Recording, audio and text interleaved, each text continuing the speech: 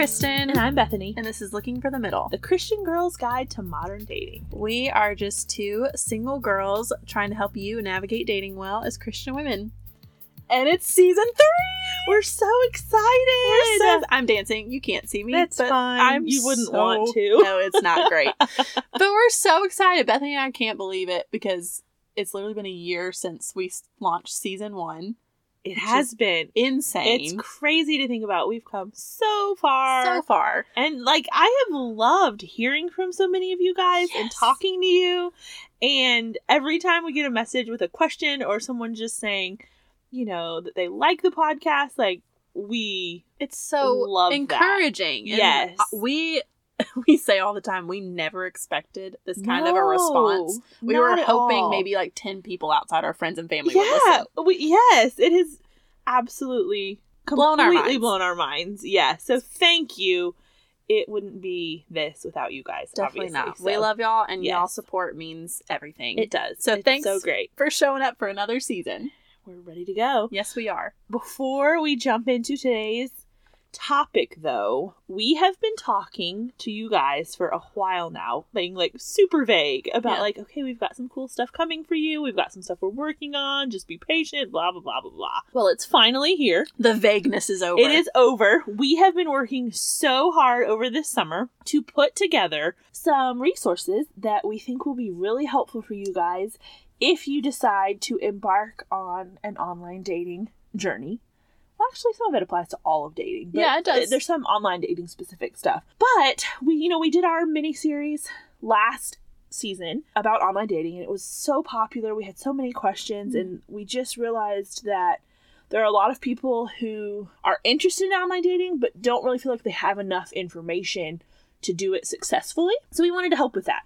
We have created several hours of audio content for you guys, in-depth reviews of some of the big players in the online dating world. We've got conversation starters when you're messaging somebody. We have how to stop talking to someone. We've got this great personal inventory that you can answer a lot of questions that you're going to get asked a lot. You can go ahead and think through those, but then also take that information and translate it into creating an effective online dating profile. And we walk you through all of that. And then we also have as a bonus for some of our really devoted fans that once you have gone through all of that and created your online dating profile, you can screenshot it and email it to us, and we will actually give you some personal feedback to hopefully help you get your profile in tip-top shape. When we were going through and getting all this stuff recorded and created, we were trying to figure out how to make these resources available to you. We thought, we could just sell it through our website. We can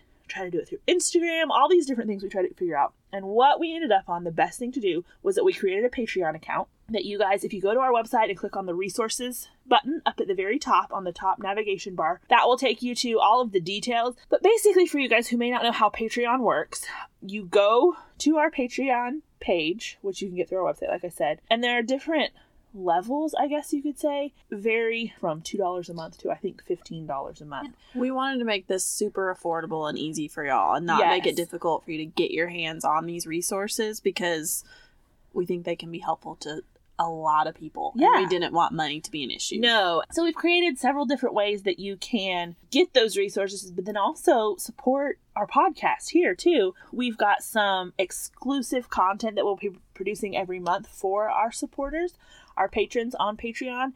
And then we also will be creating more content in an ongoing fashion, whether it's resources, whether it's face-to-face time with us, just different stuff like that you won't want to miss out on later. So that's a really long introduction, but I think these resources are going to be really helpful for you guys. It's a lot of stuff that Kristen and I both wish we knew before we ever started online dating. That's what I was just about to say. I feel like this is because I had Bethany with me when I started online dating. I was asking her questions all the time. Bethany didn't have anybody. Nope. And she's such a good resource. And a lot of this was me interviewing her about her experience, and she'd done a lot of research for this. And we don't hold back. No. And I think it's so good because I literally thought when we started this, I'm like, oh, this is kind of what I got. I didn't even get all of this. We were talking about stuff like, oh, I wish I had known that, or this would have been great. So this will be so eye-opening, I think, for y'all, and will allow you to make really good decisions at the beginning instead of having to go through this process kind of trial and error like a lot of people do. Yep. I think you'll start a little bit ahead of most people if you take advantage of these. Definitely. Okay, but let's jump into season 3 now. Let's do it. Okay. Your question of the day. Okay, here's my question. Okay. I haven't done this in so long. I know, it's kind of weird. I know. What is your favorite thing from this past summer since we broke? Well, I guess it's not just the summer because we broke in what? End of July. That's what has just been. Yeah. It's been like a month. So your favorite thing over the break. Yes. Oh, gosh. Okay, I have mine. Okay, now, what is it? Granted, the whole month of August has been a wonderful music month. So I know what you're going to say. You think you know what I'm going to say? Okay. So I'm going to say it was a 2-part thing. But I went to see the Jonas Brothers. Yes.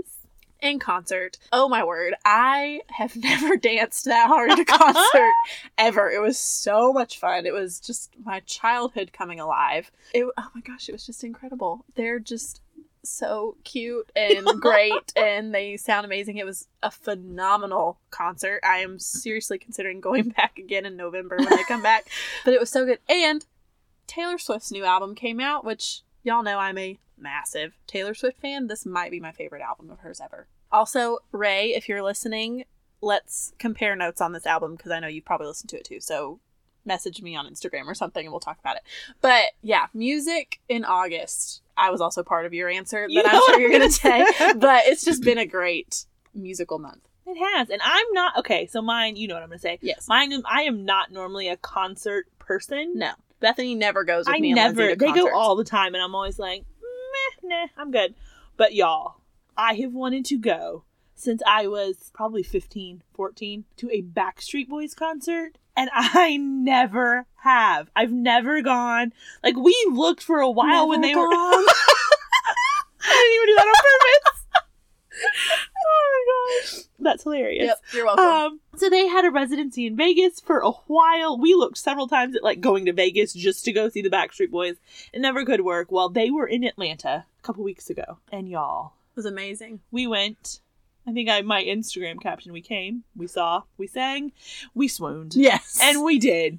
We sang every song. We had the best time. It was so much fun. And let me just tell you, they can still dance. Oh my gosh. Like, I was And they're impressed. all in their 40s. It was crazy. Yeah, so crazy.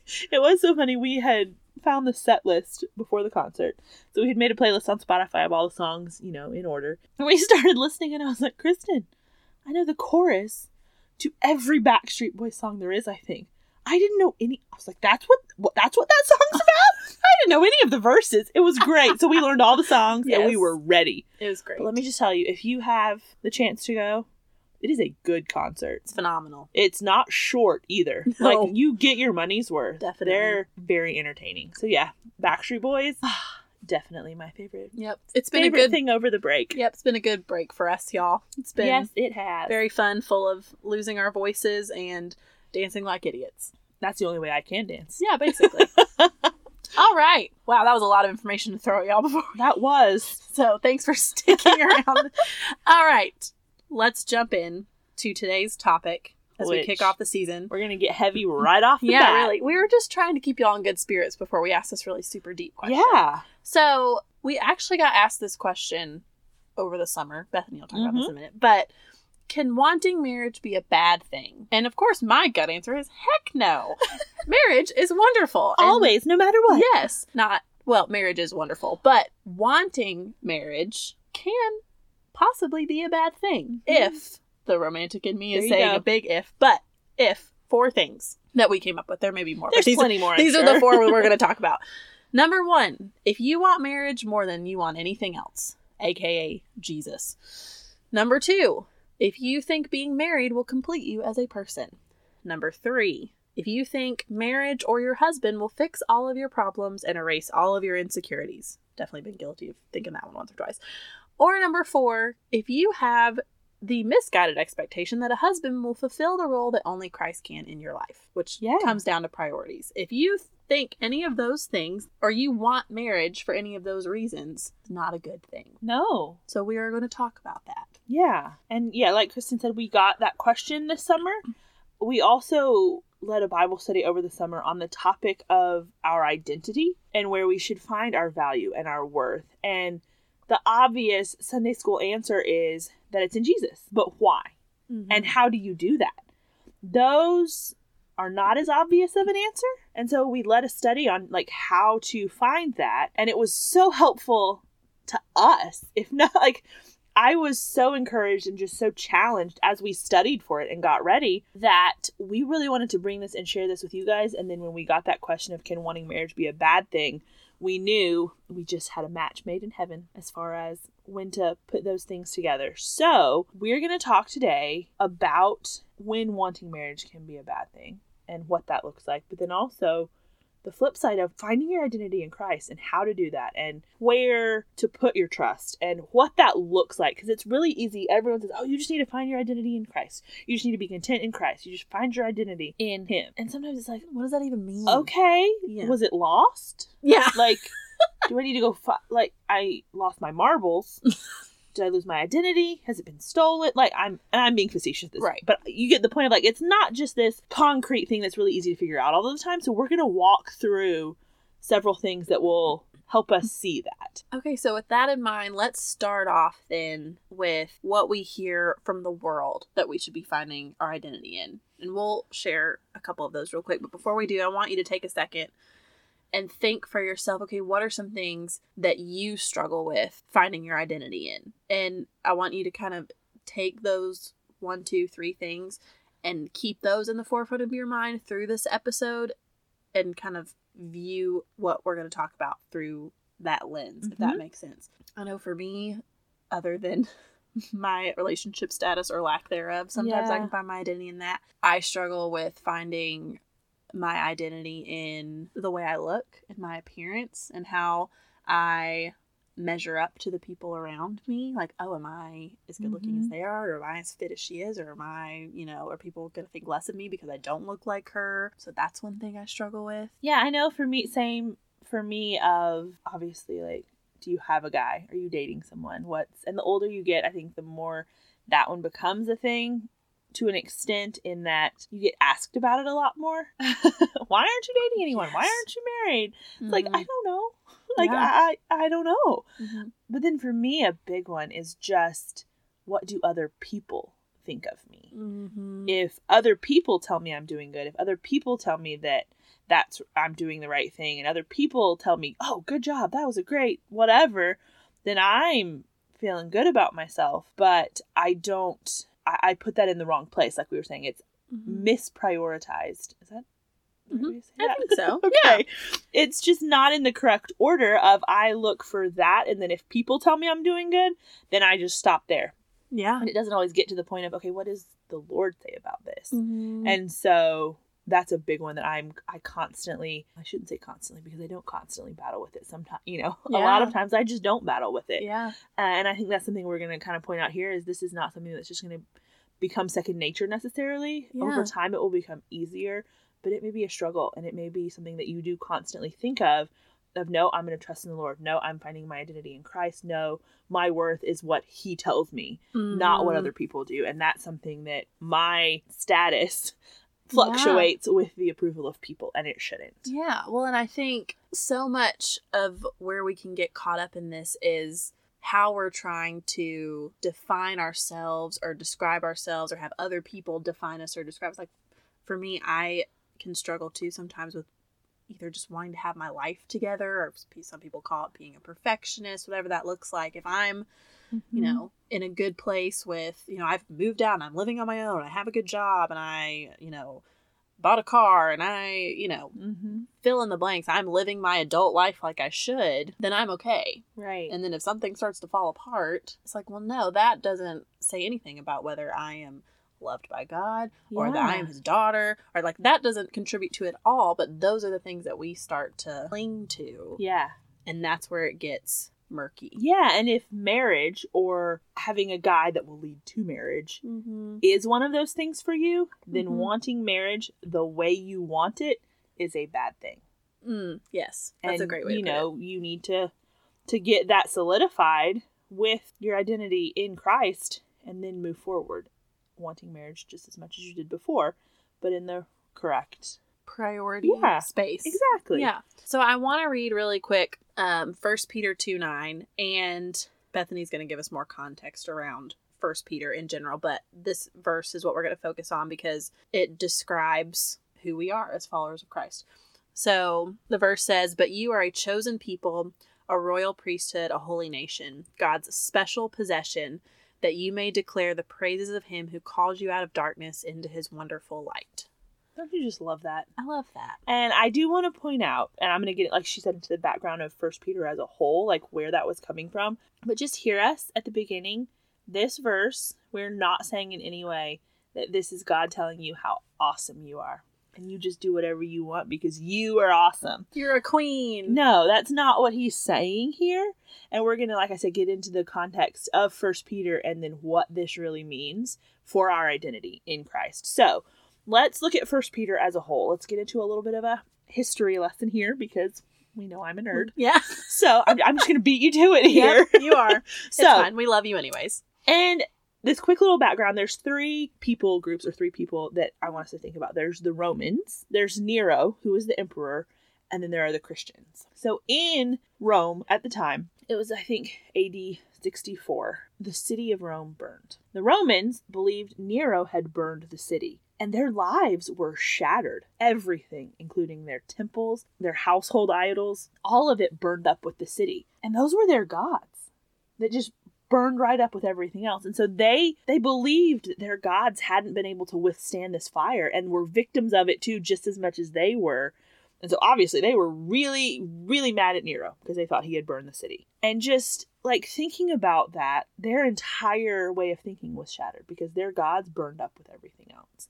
And a big focus of 1 Peter chapter 1 then, though, is it talks about the steadfast power of God for salvation. So it's saying, hey, I know you saw all of this that was burned, but here's the true God. Here's his steadfast power. So that is a big focus of chapter 1 of 1 Peter.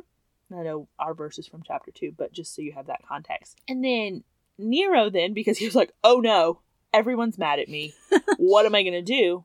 He said, no, the Christians burned the city. He was trying to like deflect that blame. And obviously then, as you can imagine, the people in Rome turned against them. And suddenly the Christians found themselves under intense persecution. So that gives a little perspective when in 1 Peter 1:6 it says, in this you rejoice, though now for a little while, if necessary, you have been grieved by various trials. That verse that we've all heard, that's who he was writing to. These Christians who had just been probably run out of the city. In the very first verse of 1 Peter, he refers to them as pilgrims. They had likely been completely run out of the city. So now, let's put on our imagination hats for a second. Imagine that was you. You've just been run out of the city because someone said you had burned it down. Like this whole group of people. Like, how easy would it be to listen to what other people are telling you about who you are? Like, these were mainly Gentiles, in the Gentile Christians, and so their identity as Christians wasn't like it was for the Jews. It was something that was not necessarily part of their heritage throughout their entire lives. They had become Christians, they had believed in Jesus, and now they've been run out of the city, and there are people not happy with them. I just think of myself and I'd be like, oh, I'm nothing. I'm like, it would be so easy to take on that identity of what those people are yelling at you. So now let's go back to our verse in chapter 2, where he is saying, but you are a chosen race, a royal priesthood, a holy nation, a people for God's own possession, his own special people. So that's the context in which he's telling them that. And if you go back to, I know we're flipping around a lot, but I think this is important, and this is something that was so encouraging to us. If you go back in Exodus chapter 19, which is to the Jews in Exodus, verse 6 says, and you shall be to me a kingdom of priests, a holy nation. These are the words that you shall speak to the people of Israel. So he called the Jews the same thing. Peter's reiterating this verbiage, telling those Gentiles, all of these same things apply to you too. Your identity as a follower of Christ is just the same as those are. It's in these verses leading up to this that Peter is telling them that Jesus is their cornerstone. He's their foundation. He's what they can build on with confidence. Whether you're Jew, whether you're Gentile, your identity is in Christ as your foundation, and you are his special people. That's your identity. Not that you can go do anything and you're just so awesome and God loves you so much. It's saying Christ is your cornerstone and he has chosen you. Rest in that. Stand firm in that. That is your identity. That's what he's telling them. And I think this just came to me, so if this is off base, tell me or cut it out, whatever you want to do. But the way I'm thinking about this, where Peter is addressing the Gentiles just as the Jews were addressed previously, that regardless of what you were, the fact that you were a follower of Christ meant that your cornerstone, your foundation was him. That is the same exact case for whether you're single or married. Yes, exactly. So there's this, untrue statement, or not even a statement, but this idea that, okay, well, there's this other level of holiness or sanctification that I can get to if I'm married, or your husband is a reward once you get to level whatever in your Christian walk. No, like whether you are married or single, your foundation as a follower of Jesus is in Christ, and he is the cornerstone, and he is the commonality, and he is your reason for being on this earth. Yeah. And pursuing him and loving other people because of him, that is why you are here. So you're not less than. No, you're because not. Of your marital status. It's different. It is and different. We say here, different is not the same thing as bad. It's just not. No, it's just different. Yeah, exactly. And keeping that at the forefront of your mind is, I think, really going to help you as you're trying to, like we said, find your identity in Christ. It's that your identity is not going to change even if your marital status does.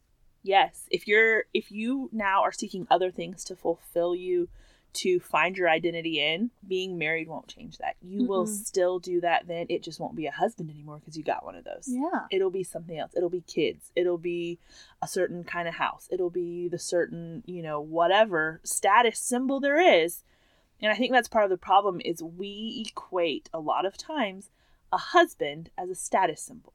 If we're going to be real honest and real blunt here, we've all done it. Yeah, for sure. Because there's this idea that, well, this is, I'm good enough. Yeah. I'm a step up now for one of these. Yeah, because I scored one, Yeah, exactly. And that is just completely misguided. It's completely wrong.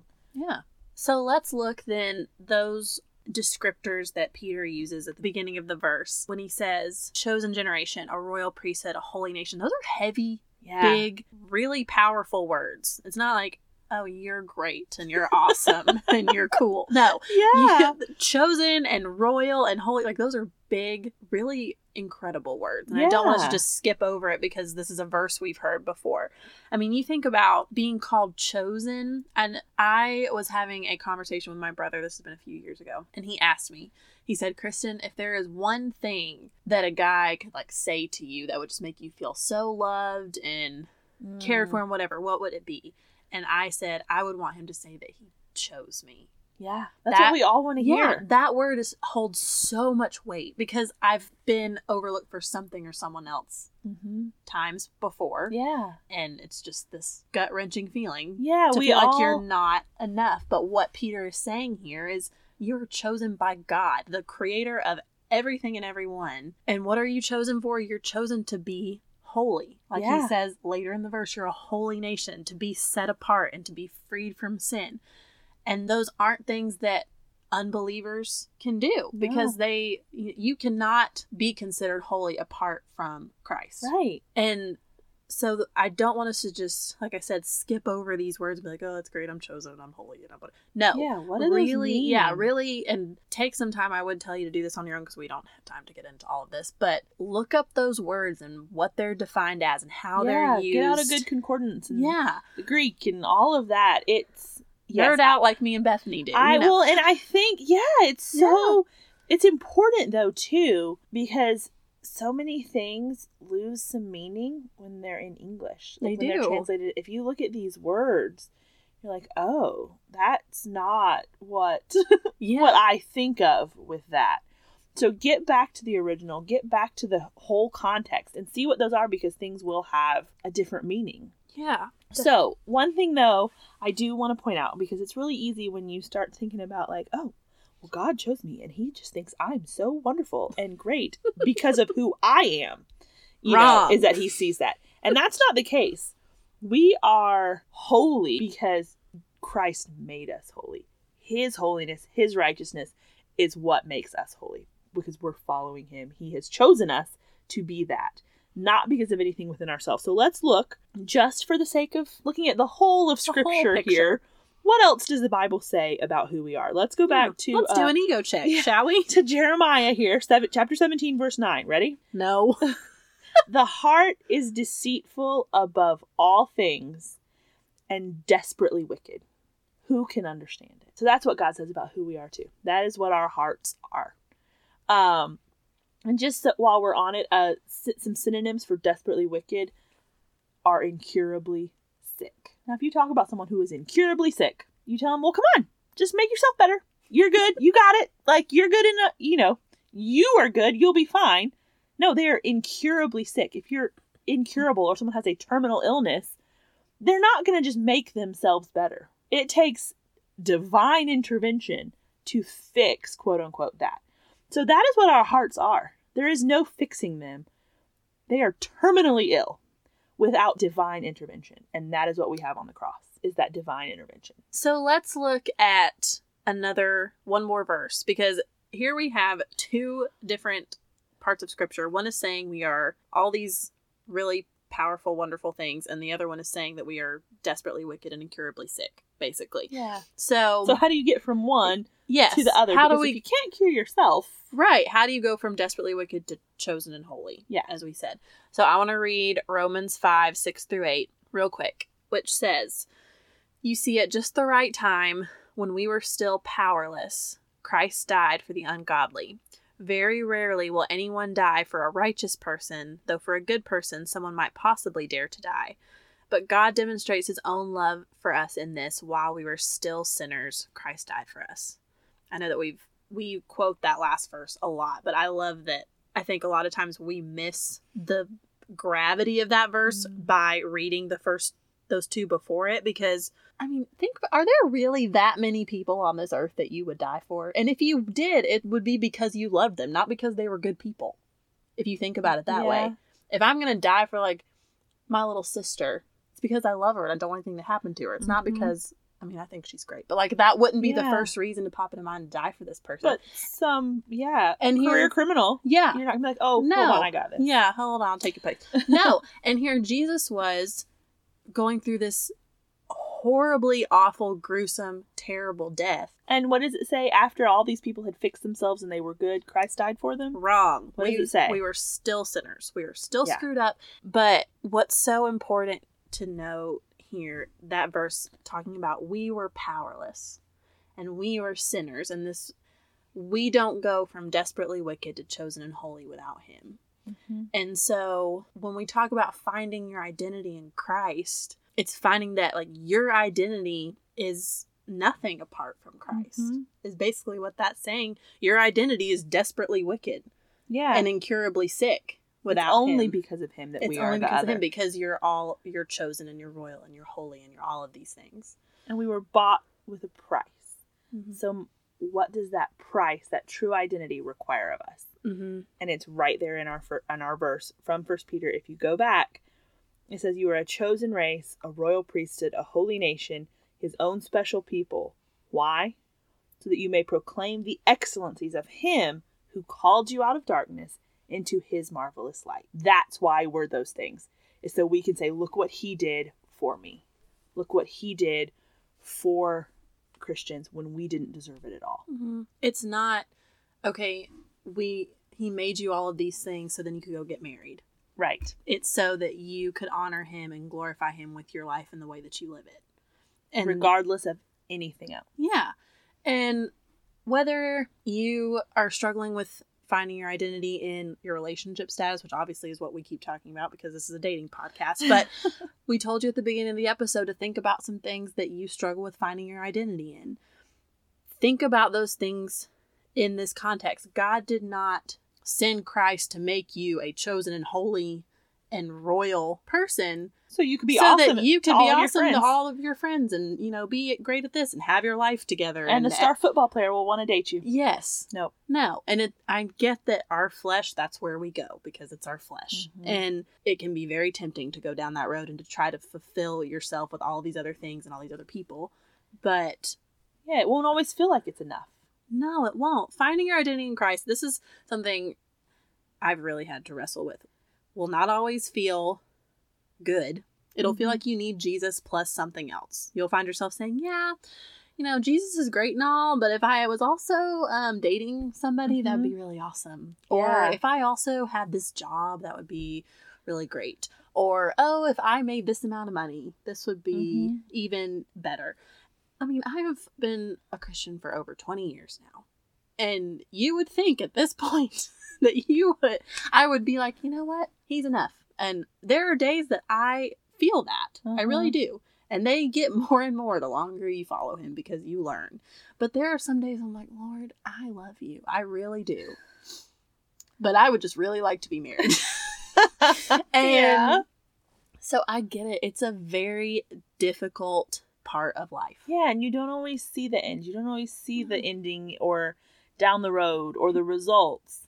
And so you don't understand because you don't see what God is doing. But something that's been big for me this year, it's come up over and over, and you and I have talked about this even, is, and I would just encourage y'all with this, is do you really want to serve a God that you fully understand? Because if you fully understood everything about God, he wouldn't be any different from you. That's terrifying. Right? If you really think about And it. if you understood everything or you saw the end result, where would the need for trust be? But he's given you enough that he is good and he is kind and he is faithful. And while you were sinners, he died for you. That's what you need to know. And I think when it boils down to it, when you're thinking of your identity and what that rests in and what, constitutes who you are, I think the one thing or the one thought that needs to always be at the forefront of your mind, and this is something that I'm working on too, is not saying, what do people think of me? Or, well, I wonder, is he going to like me? What is that guy going to think of me if I say this or do this or whatever? But instead think, what do people think of Jesus when they see me? I love that. That should be your mindset. That should be what you're striving to improve, because he's what matters. We are to proclaim the excellencies of him who called us out of darkness and into his marvelous light. That is what your life is about. That is what people should see when they look at you, as someone who is telling them about Jesus. In action, in word, in attitude, all of those things should point to him, regardless of if you ever get married or not. Now, hear me. I want to get married just as much as the next person. I'm not saying you don't want that. Hear us. I think you know that by now. But what we're saying is that should never be your first priority. You are not a chosen race, a royal priesthood, a holy nation so that you can get married. Or because you're married. Yep. Either exactly. It doesn't work either way with that. Yeah. So our challenge for you guys would be, based on what we've talked about today, like, really begin to take some time to deepen your knowledge of Christ and what he says about you. And about himself. And about himself. Exactly. And one thing that's been really helpful for me and Bethany is finding a verse. You can just start with one verse. You can begin to make this a habit if you want to. But find a verse that will help you put off one of those specific struggles that you thought about at the beginning of the episode that you catch yourself finding your identity in.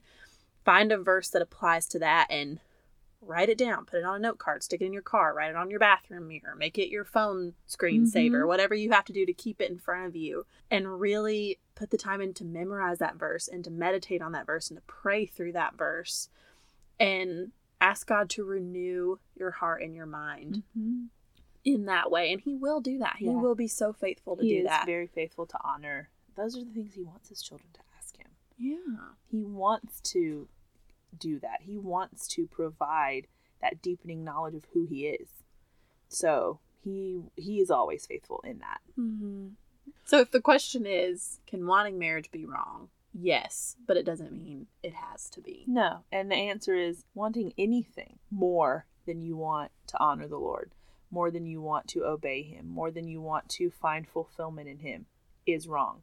The desire itself may be good, but you have elevated it to a status and a level it should never have. And you can want anything. You can want biblical knowledge to an extent that it would be wrong because you want to know the Bible so well that other people are impressed by your knowledge.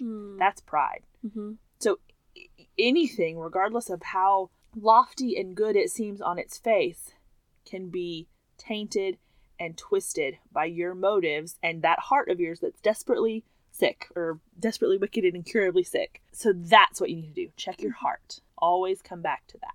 I can't think about check your heart without thinking of John Chris. I knew it. I knew you were going to say that. Oh, man, no. So well said. As we have determined, Bethany is our closer, and I am learning that I'm the opener. You are, because So- I can't stumble through an opening to save my life. This is why we're a good team, guys. It is, yes. Okay, well, that's all we have for episode 1 of season 3. We are so glad to be back. Yes, we We are. have a lot of really fun topics and things we're excited about, but we've always got room for more. Yes. So send Keep in the your questions ideas. coming. We've got some Couchcast ideas right now, but we need more, so send those in as well. And like we said at the beginning of the episode, go check out the website for the online dating starter pack. But other than that, we will see you on Friday. with a new Couchcast. Yep. But until then, I'm Bethany, And I'm Kristen. and this is Looking for the Middle.